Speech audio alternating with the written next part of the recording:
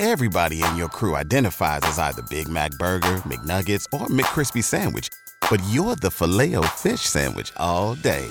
That crispy fish, that savory tartar sauce, that melty cheese, that pillowy bun. Yeah, you get it. Every time. And if you love the Filet-O-Fish, right now you can catch two of the classics you love for just $6. Limited time only. Price and participation may vary. Cannot be combined with any other offer. Single item at regular price. Ba-da-ba-ba-ba. RPN, the Roddenberry Podcast Network. This episode of Mission Log is brought to you by Mint Mobile. To get your new wireless plan for just $15 a month and to get the plan shipped to your door for free, go to mintmobile.com/missionlog. This episode is also sponsored by the official Star Trek Discovery Starships Collection. All new starships in a larger size format and officially authorized by CBS Studios. Subscribe today and receive the USS Buran for only $9.95 with free shipping. For details, visit herocollector.com/missionlog and sign up with the promo code MISSION. Mission Log, a Roddenberry Star Trek podcast, episode 366, Letty Who Is Without Sin.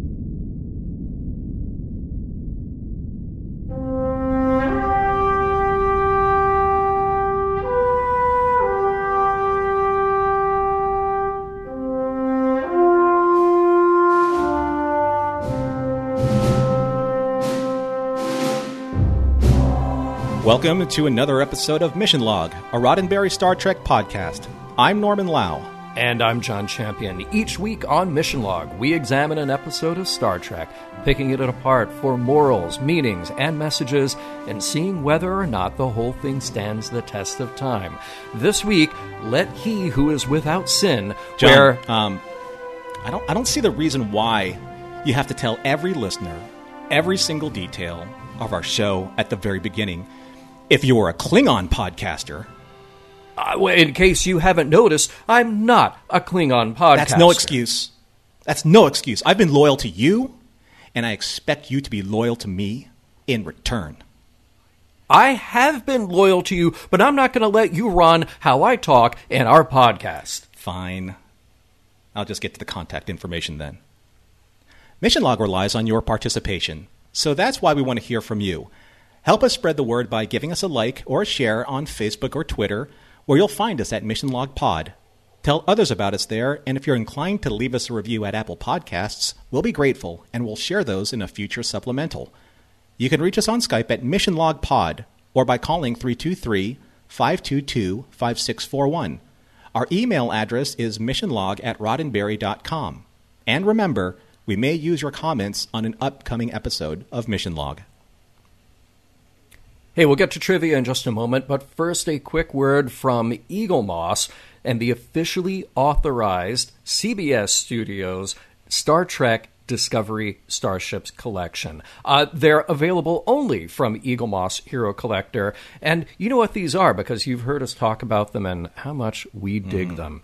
This special collection features brand new ship concepts and designs from both seasons of CBS's Star Trek Discovery and will include ships from the upcoming Season 3. Now, each one has gone through extensive reference study and has been reproduced under the supervision of, he's my favorite Star Trek expert, I hope he's yours, Ben Robinson, for accuracy and detail. No disrespect meant to any other Star Trek expert. There are many in my life. Especially with these models, because the first thing you'll notice about receiving your first ship, which will be the USS Buran, the NCC 1422, it's the larger size. It's the 9-inch size from the front of the saucer section to the rear of the quad style nacelles, which are super cool looking to look at. These are like the ones you put on your desk to look very professional and maybe a little bit evil, like Admiral Marcus. Right? And I love the fact that they are so high quality because, you know, sometimes we have an issue with like displaying our fandom like in public or at the office. And when you put something like this quality on your tabletop or on your credenza, you can't help but like be a showstopper piece because they're so nice. And every ship in this collection are in this larger scale. They're made of that same die-cast metal and ABS materials, like in their smaller ship formats, and hand-painted the same way with reference like from Ben Robinson to the actual CG models used in production. Now, each ship also comes with a display base. That display base, when you turn it over, it actually has the name of your ship, just in case you forget which ship it is. I don't think you will.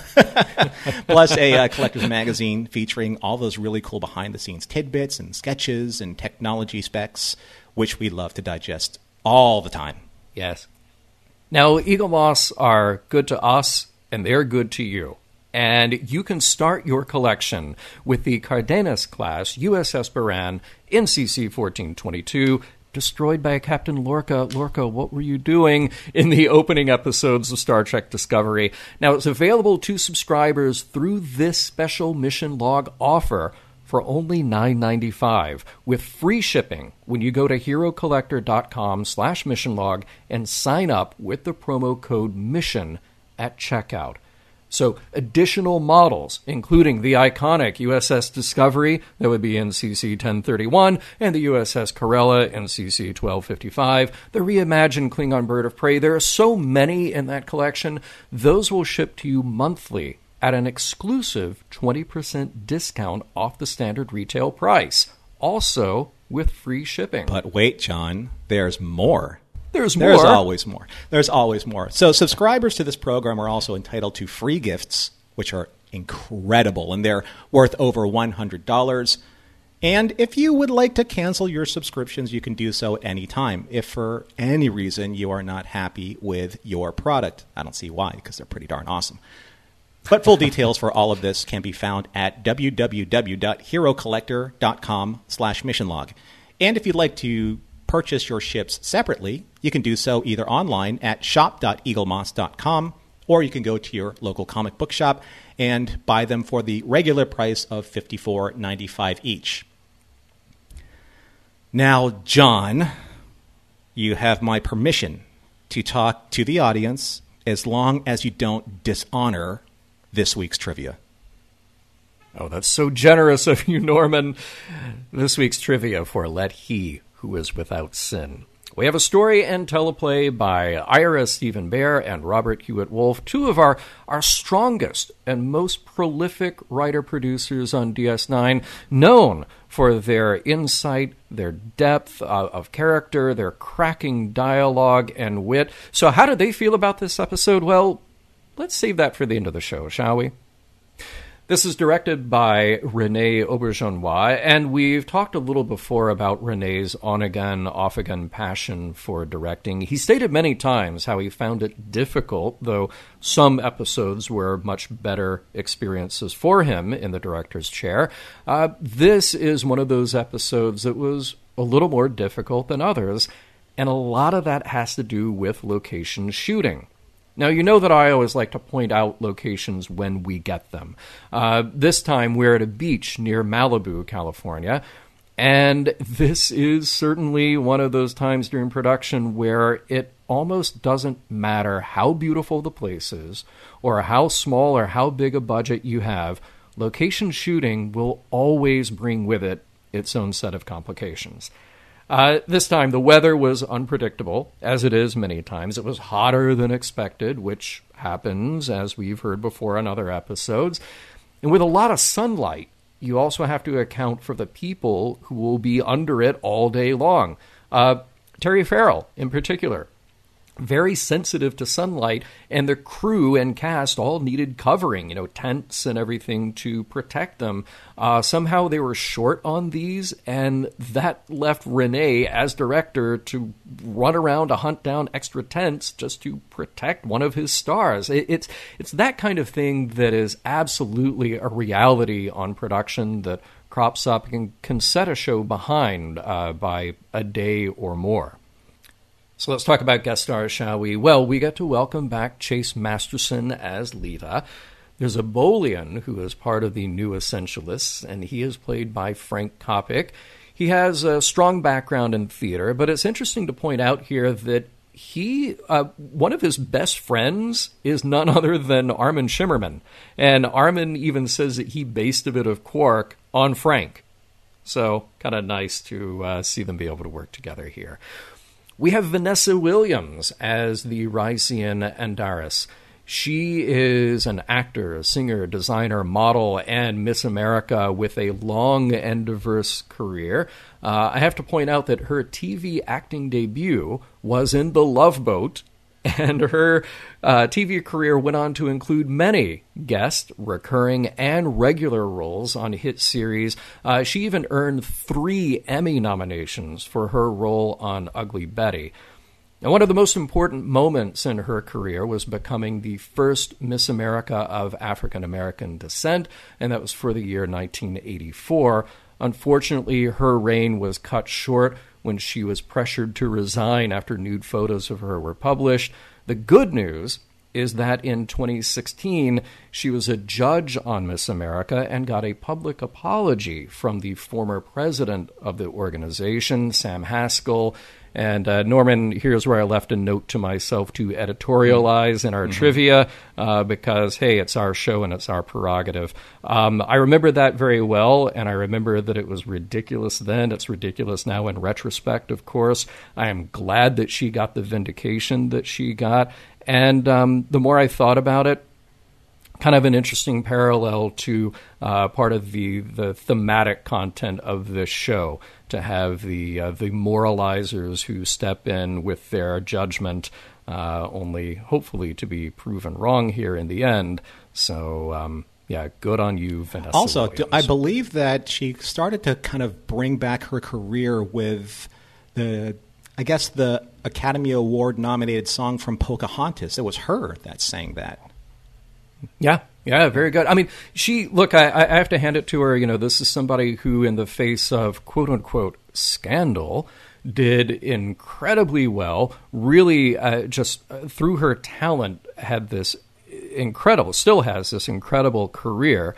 And it just sort of shows the ridiculousness of this sort of judgment and shame that came out of something that should not have been treated as such. But you know what? At the end of the day, she wins. So good for her. I have a lot of respect. Finally, Monte Markham appears here as Pascal Fullerton. Now, here's another actor with a very recognizable face and voice. Monte has been kicking around TV since the mid-'60s and has appeared in some truly iconic shows as a guest star. $6 Million Man, Love American Style, The Mod Squad, Hawaii Five-0, Dallas, just to name a very few.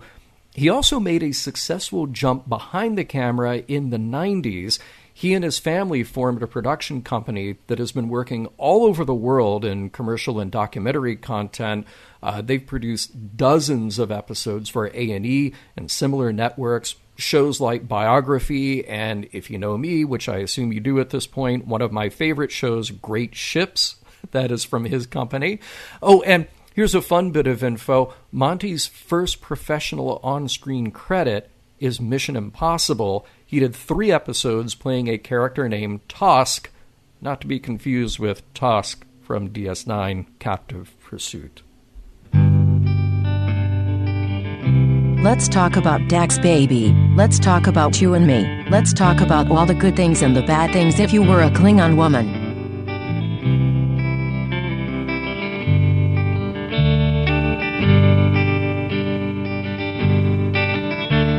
Prologue. Sitting around at the Replimat, Odo and Sisko discuss the personal lives of their crewmates. There's the O'Briens, considering naming their upcoming baby Sean, which unfortunately translated to Swamp in Bajoran. Then there's Dax and Worf, who are so physically active that they land in the infirmary with alarming regularity. Speak of the rambunctious couple, there's Dax now, and Worf soon after. They're planning a little trip to the pleasure planet Risa, definitely something out of step for the uptight Klingon, and he seems particularly on edge since Dax had lunch the other day with an ex-lover. They've got some stuff to discuss in private. Although the trip there won't be super private, Dr. Bashir and Lita have invited themselves along, but they promise they'll make themselves scarce once they get to the destination. Oh, just one more thing, though. The only way to get any time off from Quark's bar meant Lita had to invite Quark to come along, too. Act 1 It's a long ride on the runabout to Ryza, but plenty of time for Quark to hand out the requisite Horgons to everyone who might be seeking Jamaharon. Use your imagination there if you must. Those are for everyone but Worf, because he still seems bent on not having a good time, even while those around him do, like Lita and Bashir canoodling, Dax shedding the Starfleet uniform, Quark doing Quark stuff. They're all just full of anticipation. Once they've arrived, our crew take no time acclimating to this perfect, climate-controlled beach paradise. Well, everyone except Worf, who is still in uniform, but he manages to sneak in a sweet compliment to Dax. When they kiss, they're interrupted by one of Dax's, previous Dax hosts' friends, Arandis.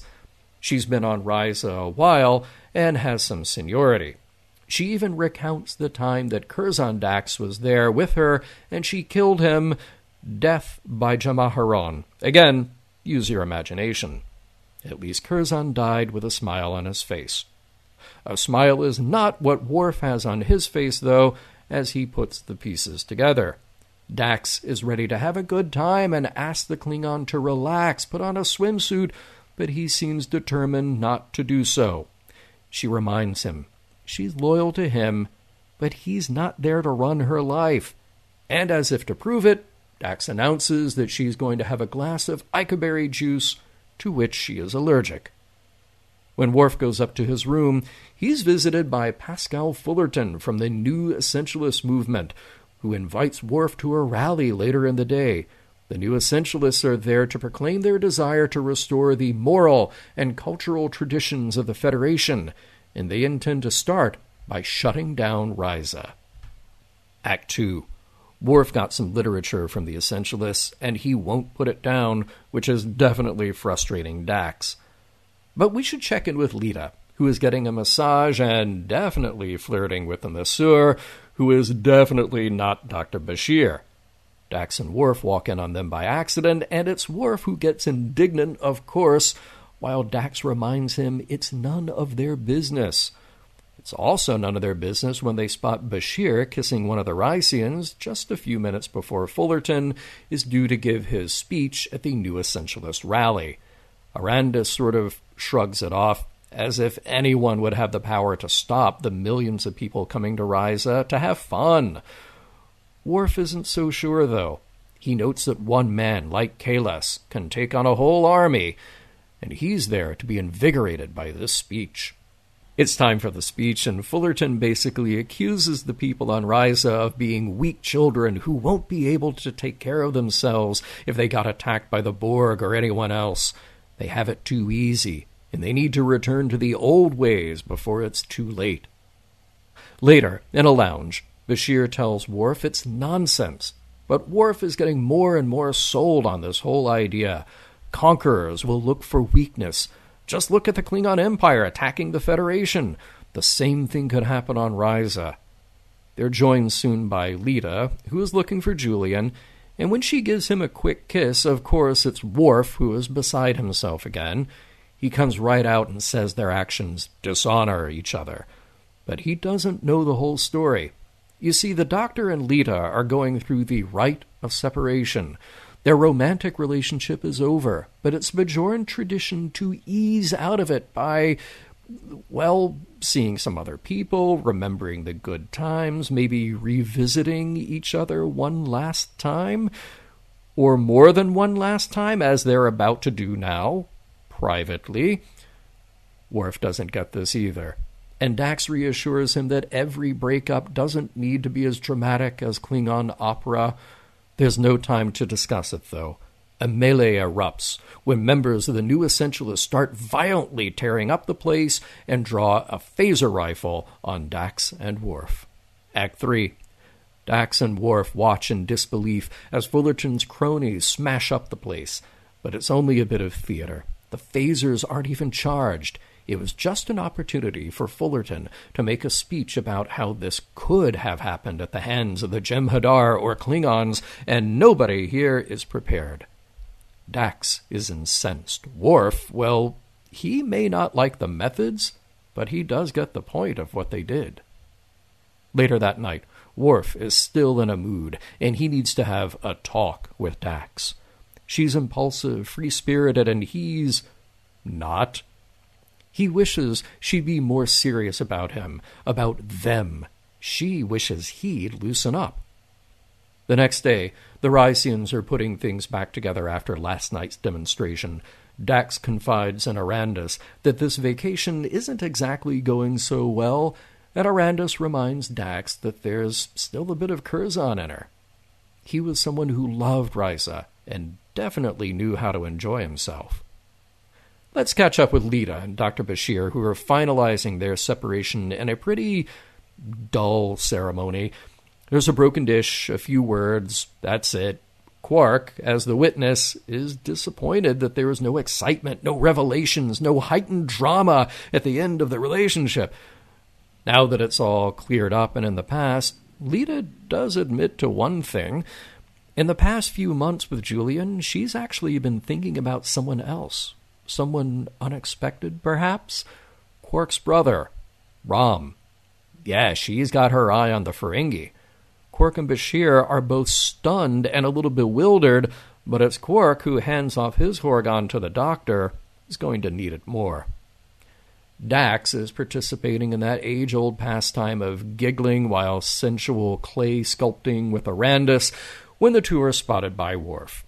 He is not pleased. He's so not pleased, he goes back to his room and smashes a Horgon against the wall.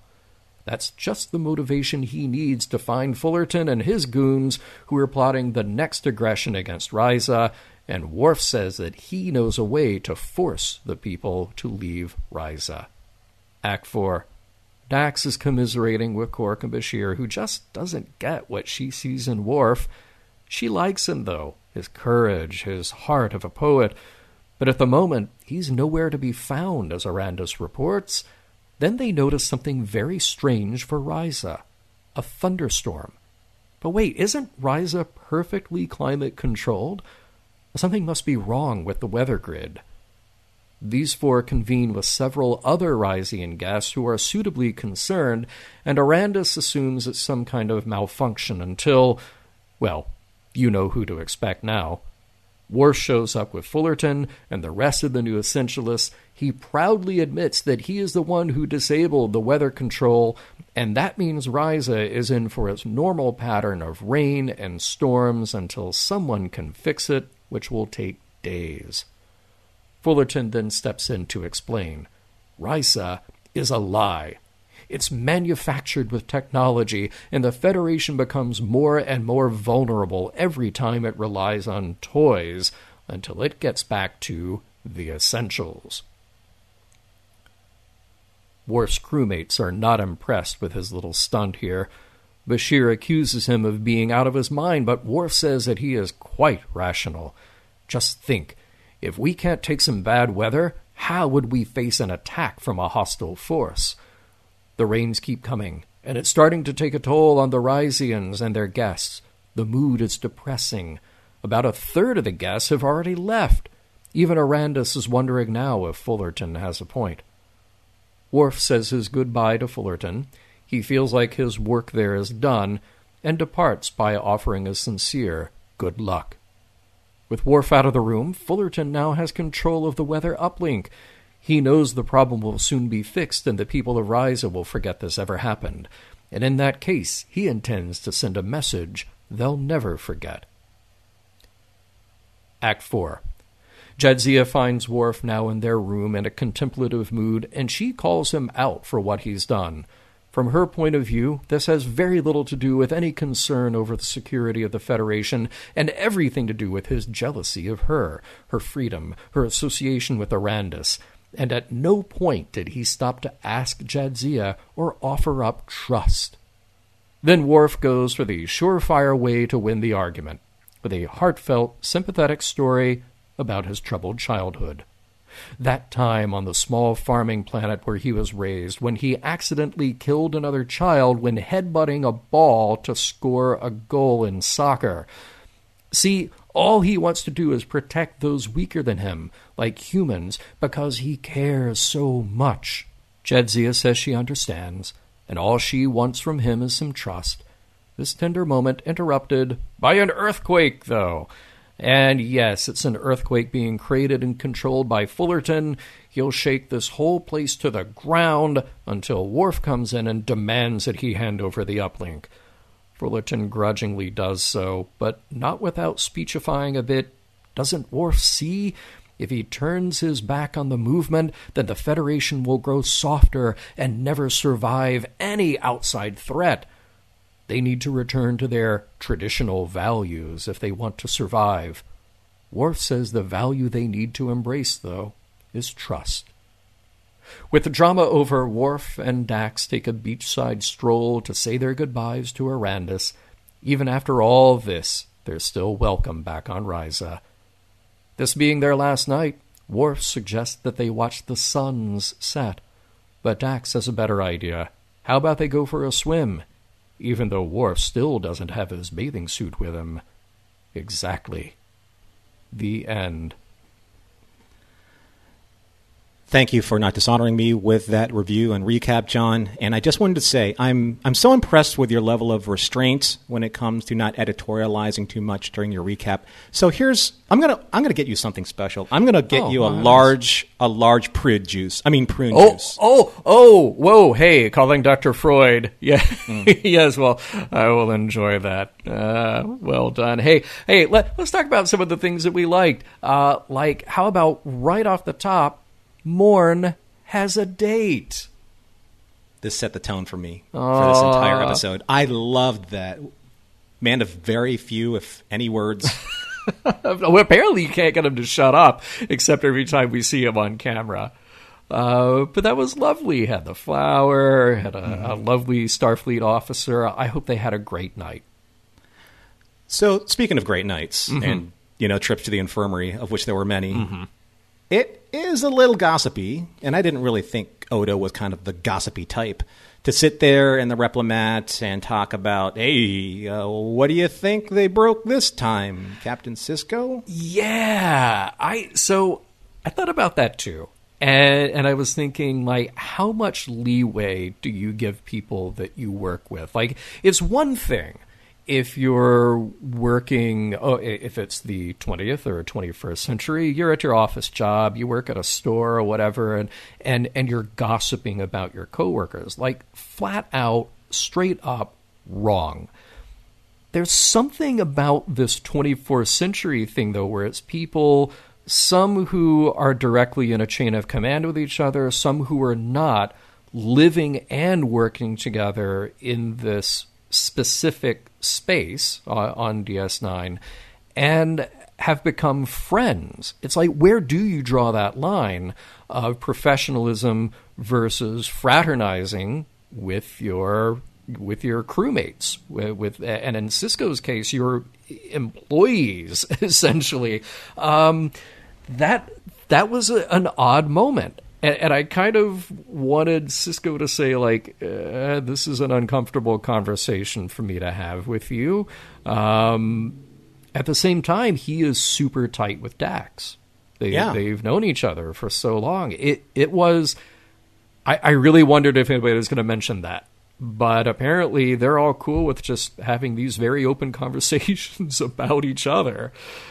Well, Dax is for sure. Sure. Yeah. Right. I mean, she cares not, and that's kind of the whole point of, her thrust in this episode. But there was also that, I remember we were talking about like the cringiness between Bashir and O'Brien when Bashir asked O'Brien after bathing Kira, did you sneak a peek? So it's kind of like in that same kind of tone. Yeah. Right? Yeah. I think they all need to have maybe a little sensitivity training, just like I hear things that are on limits or off limits. Unless you've asked, okay, let's assume that was an off-camera moment where Dax and Odo and Sisko, they all sat down like, we're cool with each other, right? It's okay if we talk about our personal lives with each other. Okay, fine. Go right ahead. I never felt that anyone had that kind of tightness where like Sisko and Dax, where they can just look at each other and like, remember that one time we did that one thing? Yeah. That was like that time, that shorthand.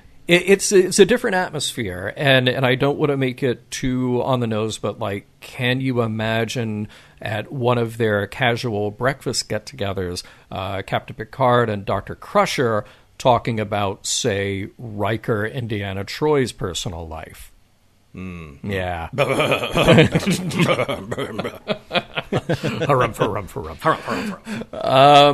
I will say at that conversation, though, I'm a sort of a twisted individual, but I like the idea of using names that have other meanings in different languages. I say that the O'Briens should go with Sean, and they should be amused and entertained at the idea that means swamp in Bajoran.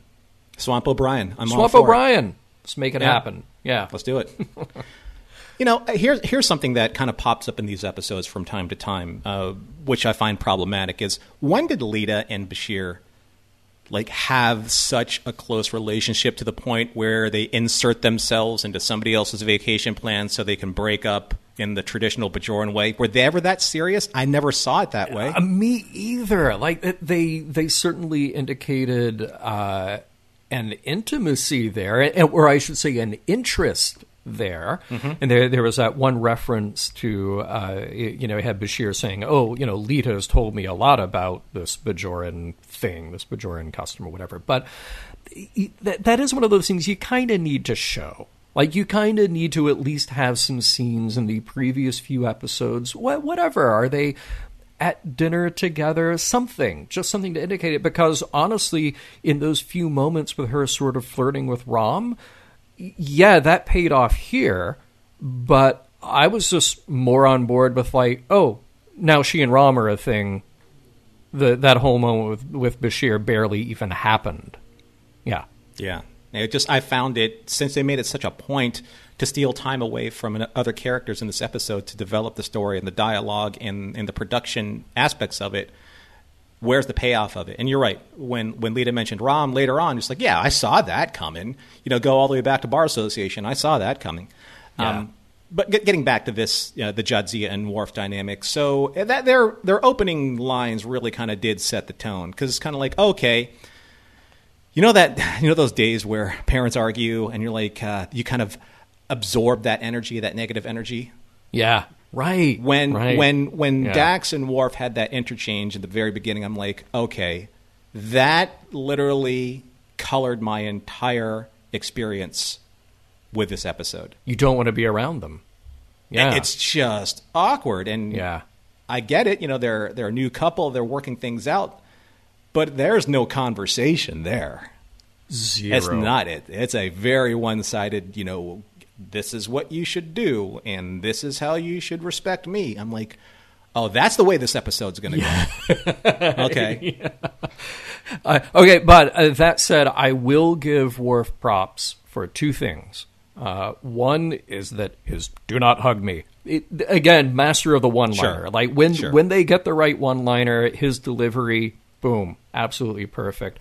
Also, Worf, the sweet talker, with his description of the most beautiful thing he'd ever seen. It was sweet, but it was also comedic. The way he's describing it was like, I was on this mission and then I saw this thing happen with the brightly colored lights and the stars, because he's so just by the book here, and then follows it up with the right sweet line. Not delivered in a sentimental way, delivered the way Worf would deliver it, but it was a great setup. So in this episode, I will give him those two things. Well, it was the most beautiful thing he'd ever seen until he walked in on Leeta. Yeah, right. Right. Yeah. Because that was kind of like a jaw-dropping, reaction cut. I'm like, yeah, okay, let's move along from that. All right, so I want to get this out of the way, because I know that I don't want to be disparaging about every single thing that I say about this episode. Mm-hmm. And I want to be fair to what happened in the 1990s. This is 1996 or 7? 7? 6, I think. 96? But I can double check. Yeah. So in this episode, obviously one of the most memorable moments is seeing Terry Farrell in a swimsuit. There's an obvious sexualization that's happening in this episode. Her, Chase Masterson, Vanessa Williams in skimpy swimsuits. I mean, that's just okay. Mm-hmm. And when people say that Star Trek doesn't get sexualized, I'm not even going to go there. We don't have the time. Yeah. But why not a shirtless Bashir, right? Yeah. For that matter, why not even like a shoulder bearing Quark? Like, why is Quark dressed like a toddler? Right. Right? Right. I mean, that's ridiculous. The choices of resort leisure wear are really odd because, again, to reference Next Gen, think back to Captain's Holiday, Patrick Stewart looking great. Right. In his swim trunks and then that robe that he loses. I mean, it is a little too obvious here that, look, in context, this is all fine. They're all at this resort that is sort of hypersexualized. So this is the way people are going to look. But the guys look ridiculous. I mean, Bashir with those sort of like weird weightlifter pants with the brightly patterned thing going on, and then that kind of like terry cloth with the striped shirt. It's just terrible. It's like Risey. It's like Risey and Clam Diggers, right? Yeah. Why?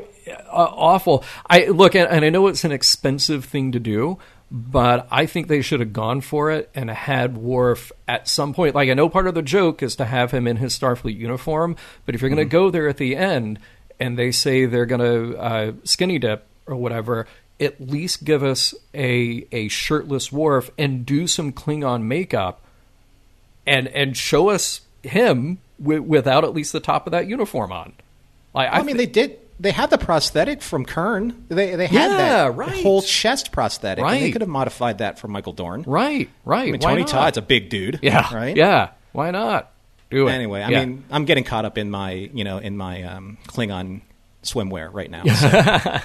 but I mean, it's worth it to say. Yeah. I mean, this is not an opposition to the idea that Star Trek would have sexualized content. It's not an opposition to the idea that in that context you would have female characters and something appropriate for the scene, but it feels way off balance when the men are like in these cartoonish outfits.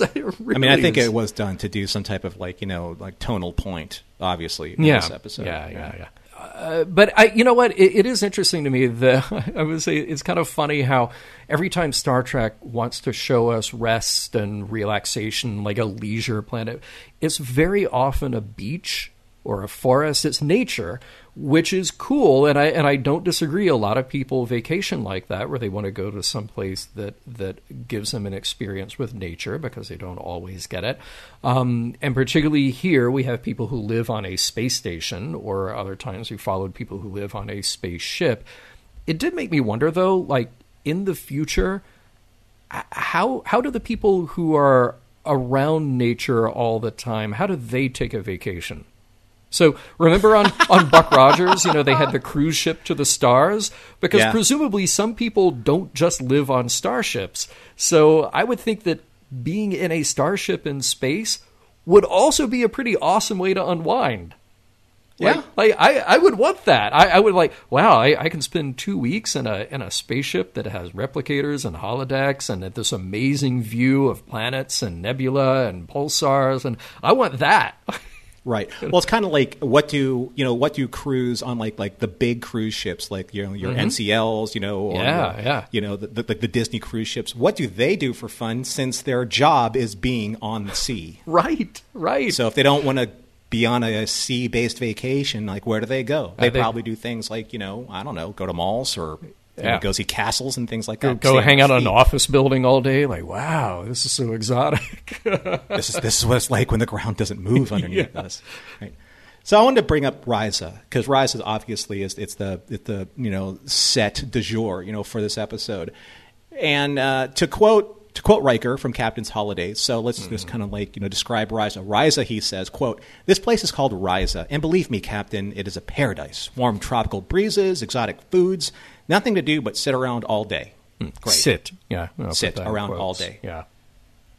But if they have holodeck technology that can replicate anything, why do you have to go anywhere? Especially since Risa is a Federation-based vacation extravaganza. It's like let's go to Sands but we're right next to like the greatest beach on earth. But over there is just sand. So let's go over there for our beach experience and not just hang out, say, like, on our back porch, which is a beach. Right. It just seems like where is it, like, where's the appeal to go Yeah. to this planet where it's basically everything that you want, but you actually have to go to the planet. And it is, to an extent, manufactured, which the holodeck is manufacturing as well for you. It's manufacturing that perfect climate and the sand and the water and everything else you want. I will say, though, that I think there is probably still a value in the 24th century to having a quote-unquote natural experience. Like, I went to the actual place as opposed to a simulation of that place, even though the two are completely indistinguishable. I would also think the other thing is, well, what about that possibility of meeting real people who are their own person, who have their own motivations, who have their own backstories, and then maybe make a real friend, like Curzon Dax did with Arandis. That's something that you wouldn't necessarily get out of a holodeck unless you're Riker and you meet Minuet.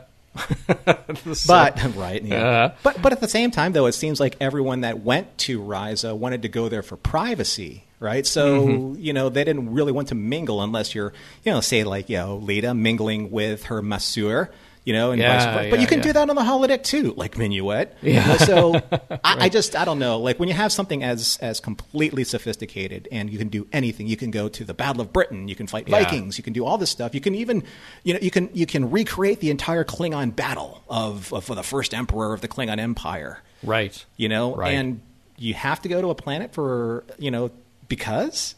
Yeah. Yeah. Right. I know it's a real serious sticking point that I have, but it's just one of those things. Like, it would have been better if, like, say, there's something on Risa that just can't get replicated, like something in the atmosphere or something that like alters your mood, something natural to the planet that you can't synthesize. Yeah. I think it's if I had to come up with an answer, I think it's about the people. But as far as just an experience, it's like, you could hop on a holodeck anytime you want. And don't I know it? If I had a holodeck, I would. All right, there was a funny thing to me. Dax, don't you know that sensual pottery work is exactly the kind of thing that will set off your boyfriend?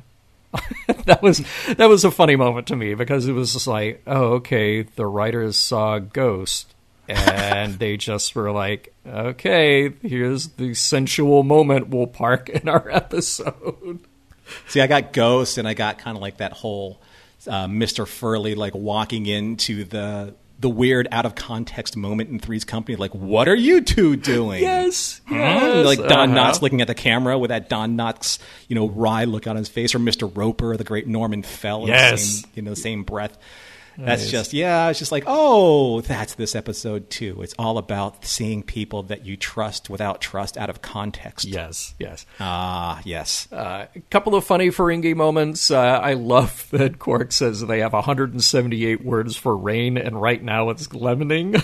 That's awesome. It's just a really clever throwaway. And then humidity ruins food. There's no word for crisp on Ferenginar. I thought both of those were just gold moments. He did the best he could with the material he was given. Kudos to Armin Shimmerman for owning his scenes. On Risa being a Federation colony, so let's say that I go to a resort and I'm a pretty good hacker. Does that mean like I can just hack into like the systems and kind of like turn the vacation that I want to my whim? Because literally that's what Worf did. He ruined the vacation for everybody on that planet because he could hack into it. That's like, what? And if one person can do that, I don't think you have to worry about the Borg ruining your vacation. Right? Yeah. You're right. You can have some you can have some whiz kid like Chekhov or Wesley just come in. You know what? I don't dig this, man. I think I'm gonna bust out my tricorder and just trash everything because I feel like it. That's a very good point. Oh, hey, Worf's whole childhood planet, he says it was a small farming planet where they only had 20,000 inhabitants, yet there were enough school-age kids to have soccer teams and have a soccer championship. How does that go? It's like the same 3 schools every year, just like fighting it out. I mean, 20,000 inhabitants. How many of those are school age? How many of those are actually playing soccer at any given time? Come on.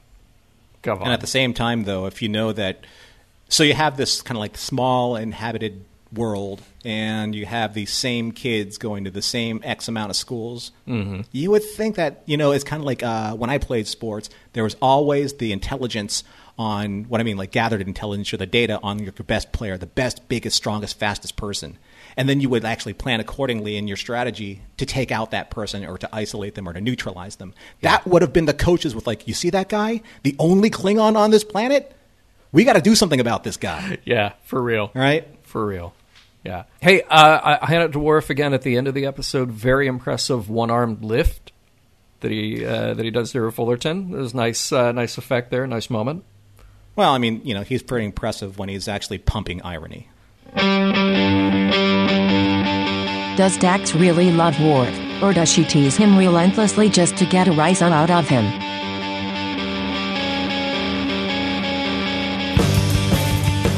Hey, we will get back to Sin in a moment, but first, a word from Mint Mobile. So years ago, John, maybe decades ago, I got my first cell phone. It was fantastic. I mean, who didn't want, a cell phone if you could afford the plan, because the plans were pretty expensive. My very first cell phone was actually inspired by the phones they used on the X-Files. It was a Nokia version that Mulder and Scully used. Oh, right on. X-Files. Right on, yeah. And if I recall correctly, because I remember getting the first digital cell phone that I could get, and the whole idea is that they would practically give away the phone because then the plan was so expensive. Like, they didn't care how expensive the phone was, just get locked into a plan for years and years and years, which I did. I kept it going like you for decades. That's like the old sales strategy of don't sell them the razor, sell them the razor blades. And the razor blades really was that expensive monthly program of which you were tied into a literally almost unbreakable contract. So you had this really nice phone, you had this really expensive plan, and you really couldn't do anything about it just because you needed to shift your finances at the time.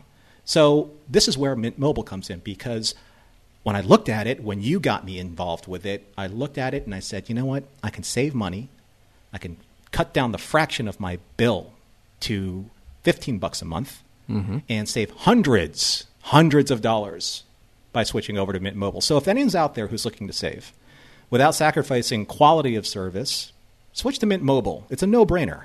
Yeah, and what I love about that then is that you can justify the cost of the phone that you want, because there are so many phones on the market. They have so many different features, and the costs on a lot of those, well, they're not cheap.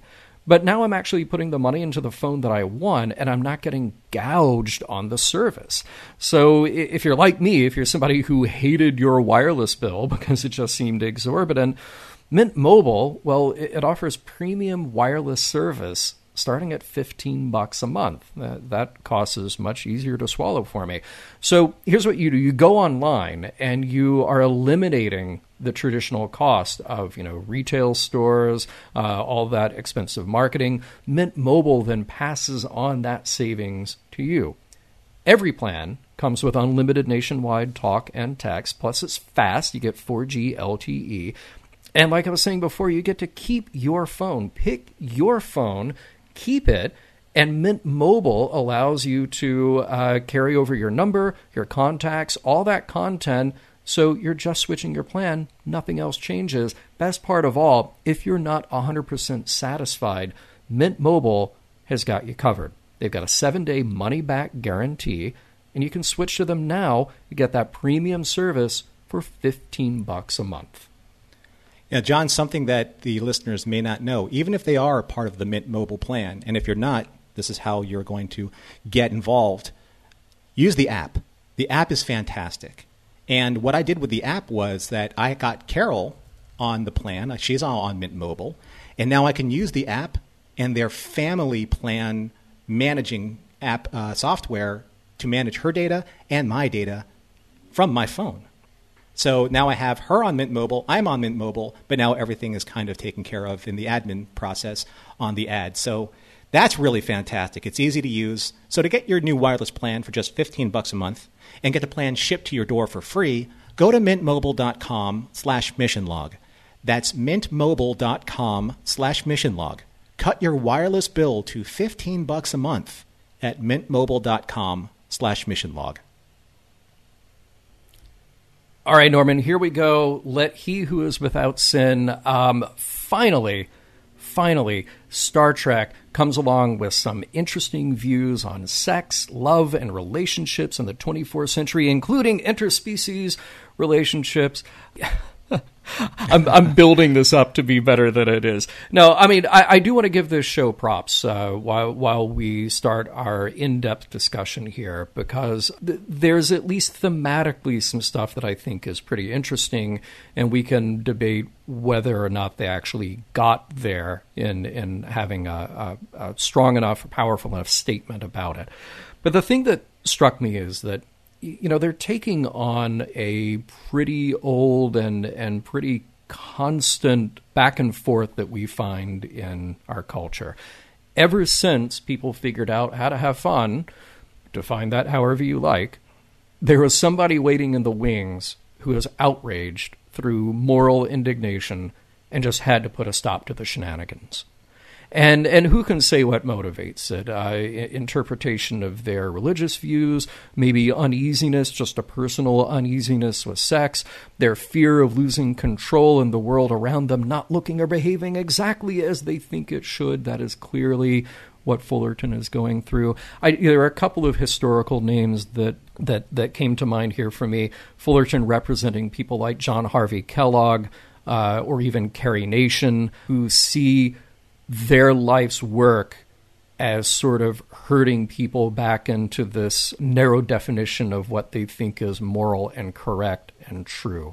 There is a truism here that for every social movement, there is always going to be pushback. For every bit of progress, there's always going to be some pressure from the other side to sort of get people back in line, quote unquote. And what we see then is that those social movements then they may push forward very strong, but then there's always a pushback. We look at like the sexual revolution of the 60s, which had many influences and many reasons for happening when it did. But then by the time you get to the 80s, there is a strong conservative pushback. And again, for many sort of not just ideological, but also real world influences on that. John, you said you were a fan of the Back to the Future trilogy, and the way you described that is exactly how Lorraine Bates, that became Lorraine McFly, was. She was younger, she was impulsive, she was living life with zest and gusto, and, when she was in the car with Marty at the end, she drank and she smoked, and then it gets to 1985, 30 years later, because you're talking about, like, say, the social movements of, like, the 1950s. Now you get to the 1980s where the kids become the parents, and now the kids are doing their own way of rebelling and pushing against the system. Right. And the parents are like, oh, wait a second. They don't see themselves in their own kids. They don't see how they're challenging that system. Yeah. All they want to do is say, like, you're having too much fun, and I can't have that kind of fun anymore for social constraints or what have you. So you're not allowed to do that because I already know that I did it, and I know that my parents gave me a hard time for it because 30 years prior to that, their parents were the ones that were pushing that social envelope, and so on and so on and so on. So the social conformity and the social movements begat other pushbacks, and so on and so on and so on. Absolutely. And I think it's worth saying that, one extreme on either end is probably not the correct way to go, but we will always have that pushback, a few steps forward, a few steps back, a few steps forward, a few steps back, to hopefully then find what is the overall broader, correct and moral place to be. Because completely extreme one end or the other leads to either chaos or complete authoritarian and control. Now, part of the thing here, part of the flaw I felt like in Fullerton's argument is that he's accusing people on Risa of going soft and needing Starfleet's protection. But so far, we've only ever seen Starfleet personnel go to Risa. Like, we know that there are other people there from other places, But every time we've gone to Risa through the show, it's been through Starfleet personnel. Like, apparently Risa is a pretty popular place among Starfleet. Seems like a good trade-off. People put their lives at risk, these Starfleet officers, and then they earn a little R&R. They are in the business of protecting planets like Risa and other planets that are under Federation or Starfleet protection. So I don't get exactly where he's coming from. Like, that is part of the deal. You know? Yeah. It's weird. All right. Now let's talk about Dax, and let's talk about Worf. This is just a mess to me. I think Dax is being much too forgiving of Worf. This is not her, in my estimation, in the scene. He is being jealous. He is being controlling. And it's not just that. It's not just about her. He literally sabotaged a peaceful planet. He put people at risk and generally was being a jerk. If I were her, I'd dump him, and I'd write up a report on his behavior. Because the dude does not listen or learn. And I'm sorry, but as far as his heartbreaking story about accidentally killing a child on the soccer field, I don't buy it. I mean, I get that could have happened in the logic of Star Trek and in the logic of Worf's upbringing. But I'm sorry, the reason I don't buy it is because your past trauma does not excuse your inexcusable behavior now. You jerk. That's not you, that's the Worf. And the thing is that his story doesn't even correlate to what they're talking about. No. It has no correlation at all. No, none. So I'm infuriated by that. So I agree with you, John. And it's kind of like, you ever heard that saying, you need to take a vacation from your vacation? Yeah. Oh, God, they all deserve it now. Oh, everybody Dax needs to Worf. take a vacation from her vacation. I mean, I don't get why Worf was specifically created to be such a Debbie Downer in this episode. Almost every single scene that he's in, with every single conversation that he has with Dax, with the exception of paying her that one compliment, was you almost wanted it to follow up with that wah, wah. Yeah. You know? And it's not just that he's a downer. I mean, I think he's outright abusive to his friends. You know, True. He's being so insufferable, so awful. He has no business being there. And look, transportation is easy in the 24th century. Go back to DS9. I mean, can you imagine? Okay, you're at okay, sure, it's my vacation. You're at Disneyland. You're checked into a hotel, you're there with a bunch of friends, and you're there for a week, but the one person who's having a bad time decides to do something like, poison the water system. You know, I'm sorry. That person wasn't just unpleasant to be around. That person put others at risk. That person should, A, seek therapy, and B, probably be dealt with by the authorities. Well, I think this is where the biggest problem I have with this episode is that it's not just him trying to hash out his differences with Dax and their relationship. It is literally like Worf using his Starfleet authority to override every single person on that planet's, their wants, needs, and desires. I mean, I'll be honest. There was a time in this episode where I was so exhausted with seeing him on screen, I almost turned off the episode. I mean, just to calm myself down. And I usually don't get that emotionally attached or emotionally involved in episodes of this nature. But it was so unbelievably obvious, what they were trying to do and use him for. He was just literally a weapon in this episode to destroy everyone's fun. Everyone's fun. And his intolerance for somebody who's supposed to be his parmach, whatever. Mm-hmm. So that's how this is going to go? I mean, and I agree with you with Dax. I don't understand why they wrote this fantastic character who's been so independent, so strong, so capable, so of her, had so much agency over her own life and her own career that she just becomes the apologist for Worf every single scene. They're in. Yeah. It drove me nuts because I love Dax. I love Terry Farrell as Dax and everything. But he's so nice and he's so sweet. I'm like, you know what? I get gaslighting from other fiction. I don't need it in Star Trek. That's just, I'm sorry, folks. I know that you're probably going to get irate with me for being so honest, but this episode really set me off. It really did. No, I'm right there with you. That is not the Dax I love, and this was such a botched opportunity to continue that with her, to have this strong, independent, free-spirited, and deep character that she is, and really make a statement with her.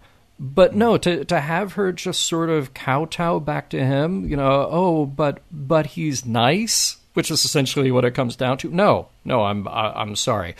I think it would have been a stronger statement, honestly, to have had their passionate moment, which I love the way that unfolded. I loved her aggressive nature in that. But then for her to realize, like, oh, this is not the person that I thought he was. This cannot turn into the relationship that I thought it would. I'm done. Yeah. I think that would be perfectly fine. But at the same time, it goes back to, when did we see Worf's heart of a poet? Towards at least Jadzia. We saw him do that with Quark, in Looking for Parmok. But yeah, there are so many moments that we assume are happening behind the scenes that are trying to excuse or explain away what we're seeing on screen. Let's take Bashir and Lita. We never saw that relationship develop to the point where they needed to do this thing and go to Risa and separate themselves. And it's the same thing with Worf and Dax. We never saw Dax and Worf have those moments where Dax would defend him for making so many extremely egregious decisions. So when those happen, you're kind of like, am I missing something? Did I not see an episode, or did I not see an entire season, or did I not read a book? That explains that. I mean, what part of the canon do I need to reference in order to make sense of this all? Yeah. And I want Dax to be that strong person who could see Worf for who he is and what he's doing here. Because I'm sorry, Worf has had every opportunity. We don't just know him from DS9. We also know him from the 7 years of Next Gen and the movies in between, that he has botched every opportunity to actually grow and be better. Yeah, he can be conflicted about his loyalties. He can be conflicted about his identity. But every opportunity that he's been handed to actually be the better person, it's like he has somehow made it worse in the process. We make jokes about him sort of disavowing his family and just completely and outright forgetting his son, which it truly makes him one of the worst father figures in Star Trek at all. But when it's right in front of him, he's right there in the room with somebody like Dax, and as you put it, you feel gaslit by this whole thing. It's inexcusable, and I don't know if it's just a poor grasp of this relationship by the writers, or if they needed to run this by somebody else to say, hey, what exactly are you doing with Dax here? Because this feels out of character, out of step for her. Or can we just end this now? Can we just decide that this is not the way to go with these characters? Well, the thing is that I believe the issue with this episode is that you're dealing with two very huge moral topics. You have this relationship topic, and then you have this topic of who gives the new Essentialists the right to be able to decide the moral fabric of Starfleet. Those are, they're enormous points to tackle in one episode, with all of the different permutations of how they fit in each character's dynamic, not just with each other, but with, the overall plot line of this kind of like the pseudo, moral terrorist organization that's on Risa. So, I mean, really, the only thing that was missing from Fullerton and his crew were like pitchforks and pilgrim hats. I mean, come on. Yeah. They were so cartoonish caricature versions of that kind of a movement. There was no insidious nature. There was no cunning involved. It was just, you guys are bad, we're good, and you're soft and we're not, and the Borg are going to come and get you in your sleep, and if we can do it, they can too. I'm like, well, the Borg can do pretty much anything they want. Terrible example. Sure. Right? Yeah. But who gave Fullerton and Worf the right to dictate how people live their lives? Who gave them the right to ruin their vacation? Are they going to reimburse these people from the Federation for all that time off? The money they spent, the emotional pain, or the distraught nature of these people going back from a rain-soaked vacation that they've been looking for the entire year. Like you said, I went to Disneyland and all I got was a poisoned milkshake. Yeah. It's terrible. Right. Right. And what about the non-Federation people? I mean, Worf basically he decides to do this because he just wants to. Yeah. Yeah, and he just wants to get back at his girlfriend. You know, right. It's. I mean, look, it does illustrate that people will make bad decisions for bad reasons, whereas Fullerton feels like he's driven by this hyper-moralistic ideology that he has. Worf is sort of sucked into it because he's emotionally vulnerable because he's arguing with Dax. Well, I'm sorry, Worf, that just continues to expose how weak you are internally if that's how you act out. It's incredibly childish. And then for a guy like Fullerton, well, I mean, he illustrates this streak of Puritanism that raises its head in American history and other histories as well, but I'm speaking from the point of view of being in the U.S., but it raises its head every generation or so, where somebody has decided that through their, again, their own interpretation of their moral code, their own interpretation of, it could be a religious belief, a political belief, or how you see the social structure, deciding that you know what's best for other people, and ultimately, that will impinge upon their rights and their individuality. And I can't think of one example in history where that has ever been a good thing. Right. I mentioned only a couple of characters from history who we look back on and say, yeah, you know what? They went a little too far. Their ideas were a bit extreme. And we learned very quickly that we can't just sort of live under their narrow interpretation of what the human experience could or should be like. And it also has to do, it's not just history. It's kind of like modern time right now. It's like, Sure. Fullerton is obviously the allegory of fear-based politics, and that's happening in the United States, especially right now. Yeah. And they say that Star Trek isn't political. Yeah.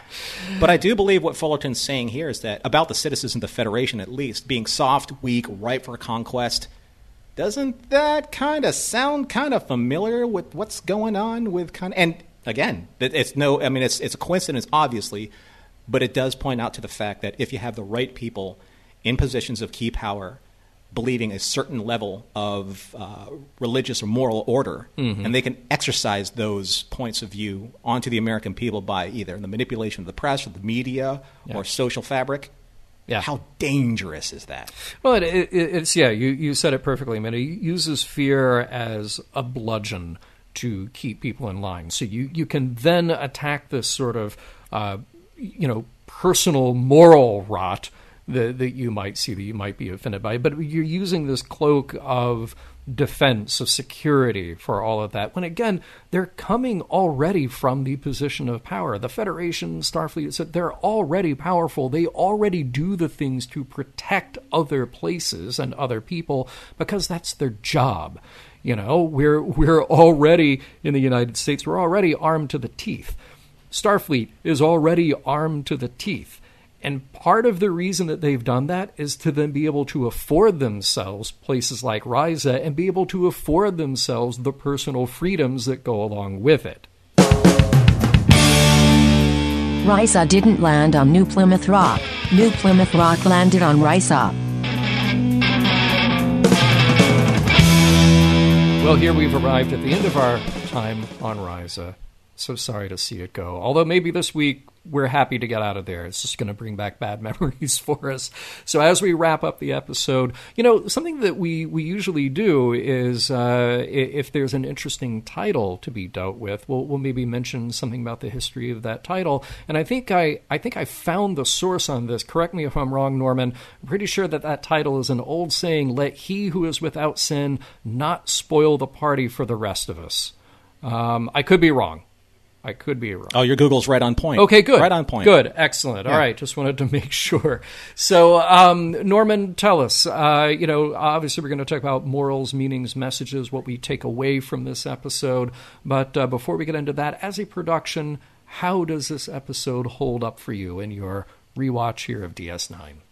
Well, as you know, John, at the end of every episode that we take a look at the morals, meanings, and messages, and we ask ourselves, does this episode withstand the test of time? And I could say absolutely not for this episode, unequivocally no for this episode.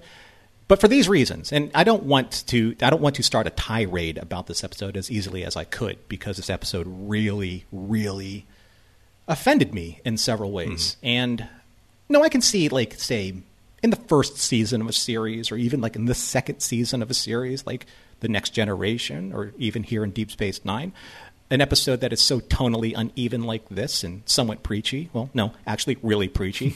Sure, I think that belongs in that era of the series as a whole. But take a look at where we are with Season 5 of Deep Space Nine, how developed these cast and crew members have become. And then this episode takes place. You almost kind of wonder why. Why this episode? Even as a filler episode, and you know how I feel about filler episodes, why? I really struggled with trying to get through this episode the very first time I watched it, because I never really found anything noteworthy about this episode to discuss from a morals, meanings, and messages perspective. But I think it's because maybe I wasn't looking at it really the right way. Again, I said earlier that the tone that Dax and Worf took with each other at the very beginning in the cold opening kind of set the way that I was looking at this episode. And maybe that was unfair, or maybe that was the point. But in general, for Star Trek Deep Space Nine, it's a very below average episode across the board. The production values aren't that high. The swimwear is a dead, like, temporal giveaway when it comes to 90s fashion. Yeah. But the one thing that really just bothered me, probably even more so than Dax and Worf, was 24th century Puritanism. Yeah. Why is that a thing? Right? I mean, this is like the 24th century where humanity, since we are talking about the Federation specifically, we're not talking about being on Ferenginar or being on Cardassia Prime or even being on, the Klingon homeworld. We're talking about Risa, the Federation vacation sweet spot. Why are Puritans there railing against people's livelihoods and the way they're enjoying themselves? What is the point of that in the 24th century? I thought the whole point that in Star Trek we're supposed to be past all that stuff to get to this point. Yeah. Right? Yeah, exactly. So maybe that is the moral meaning or messages. Maybe the Federation has the capacity to be dictatorial if it really wanted to be. Like Fullerton says, if you want something to eat, you have a replicator. You're soft that way. If you want amusement, you go to a holosuite or Risa. You're soft that way. So, you know what? When worse comes to worse, martial law. It's the only way to go, and we're going to tell you exactly how to feel and how to think and how to enjoy yourselves. And if not, rain for everybody. Well, look, I do not disagree with anything you're saying as far as the episode holding up. It's awful. That is my first line of my notes. This is awful. It's a disappointment because I wanted to love this episode because I thought, wow, finally, Star Trek is doing something about sexual freedom in the face of a fundamentalist backlash. Sign me up. For all the personal, social, political topics that Star Trek has taken on in the 30 years up until now when this episode came out, very rarely has Star Trek dipped its toes into that. You could look at the Mark of Gideon in TOS as being a discussion on birth control. Yes, absolutely.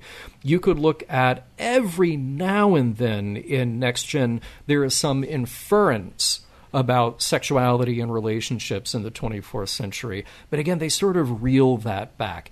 Here we're going back to the planet where we say basically people go there for sensual pleasure.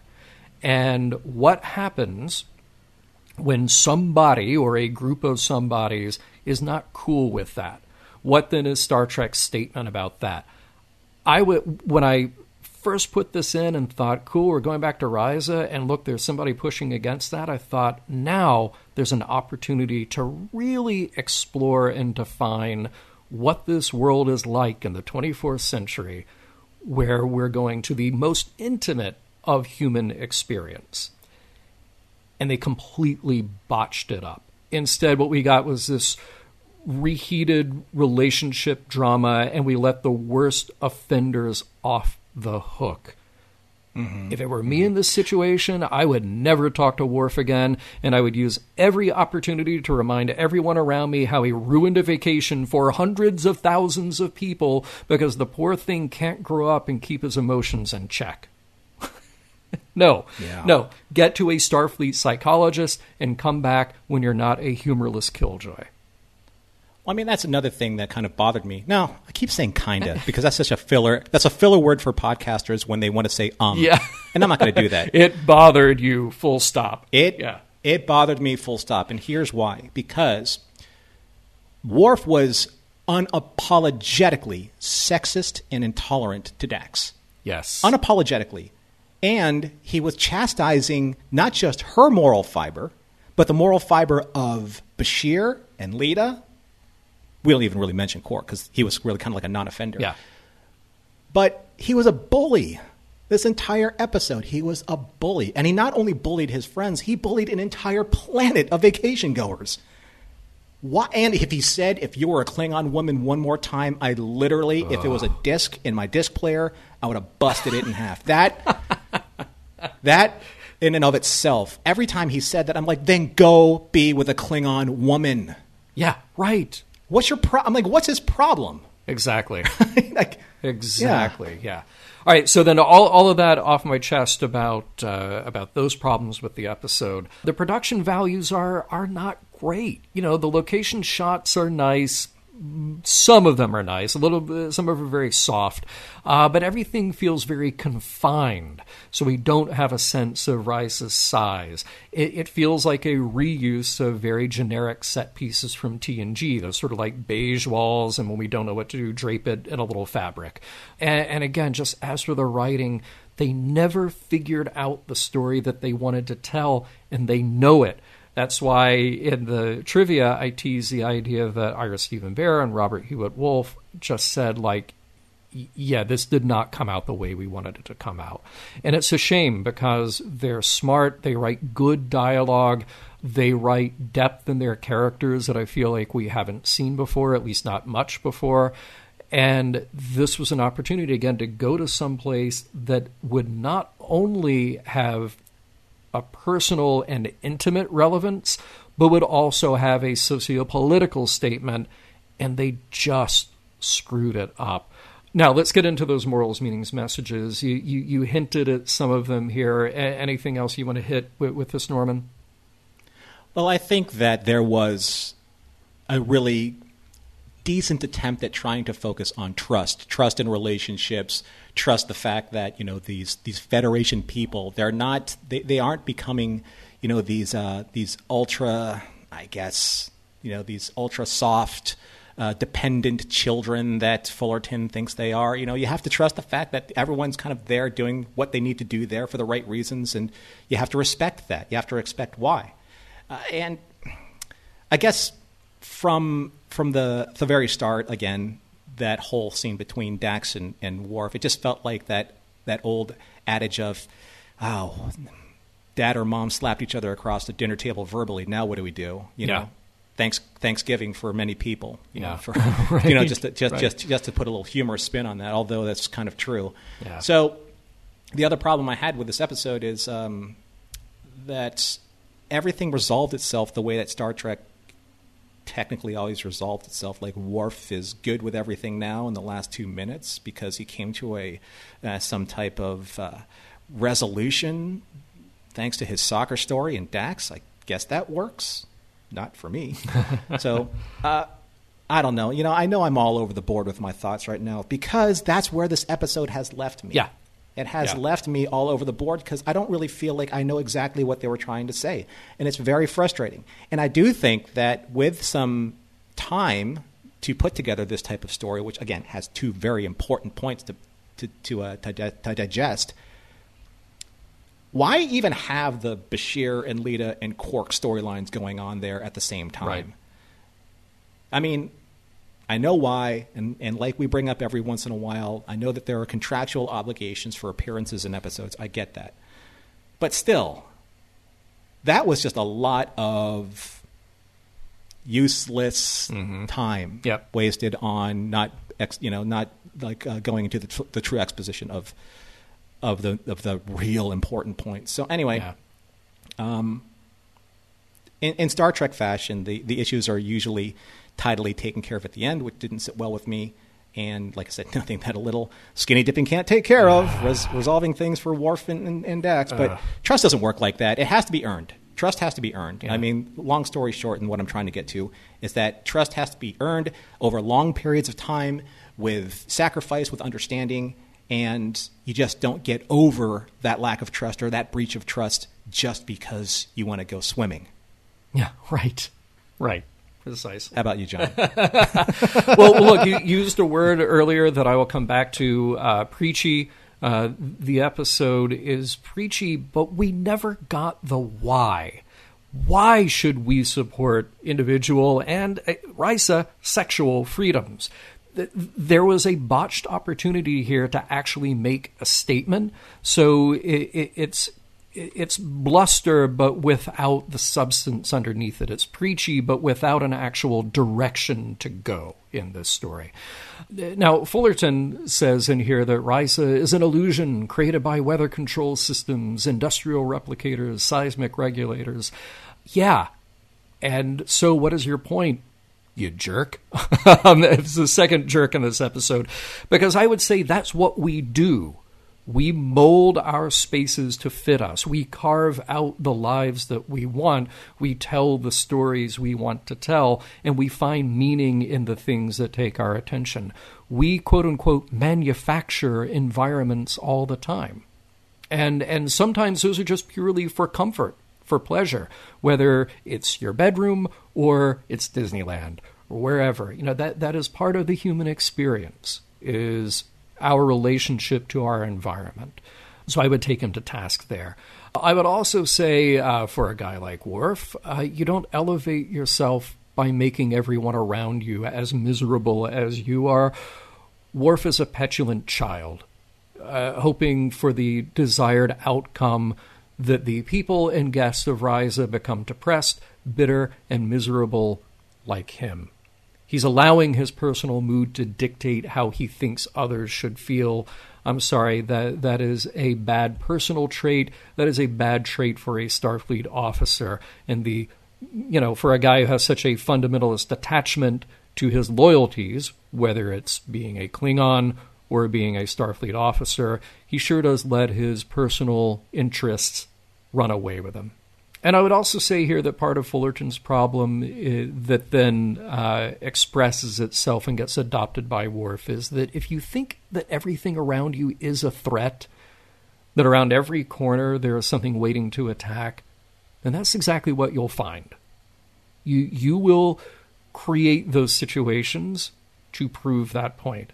And that's not the world, that's not the universe that Starfleet has been trying to create. Again, Starfleet, I think, here are the good guys, obviously taking care of places that allow people to be themselves, that allow people to live the lives and have the pleasure that they want to have. So they're doing it right. But it takes a puritanical jerk like Fullerton to come along and get petulant children like Worf to follow him to ruin it for everyone. Mission Log is produced by Roddenberry Entertainment. Executive producer Rod Roddenberry. Our website and your opportunity to comment and connect with us is missionlogpodcast.com. If you would like to support Mission Log directly, you can do so at patreon.com/missionlog. Enjoy all the great Roddenberry podcasts at podcast.roddenberry.com, where you'll find Women at Warp, Priority One, The Trek Files, your daily Star Trek news, and Shabam. And for more Star Trek news and discussion, be sure to visit trekmovie.com. On the next Mission Log, things past.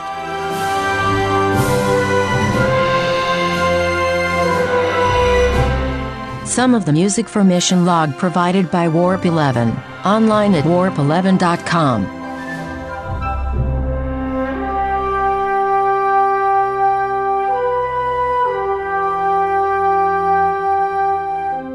Worf should get some credit.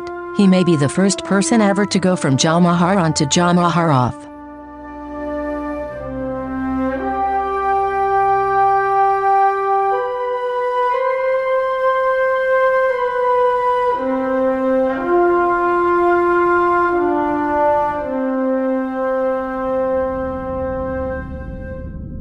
End transmission.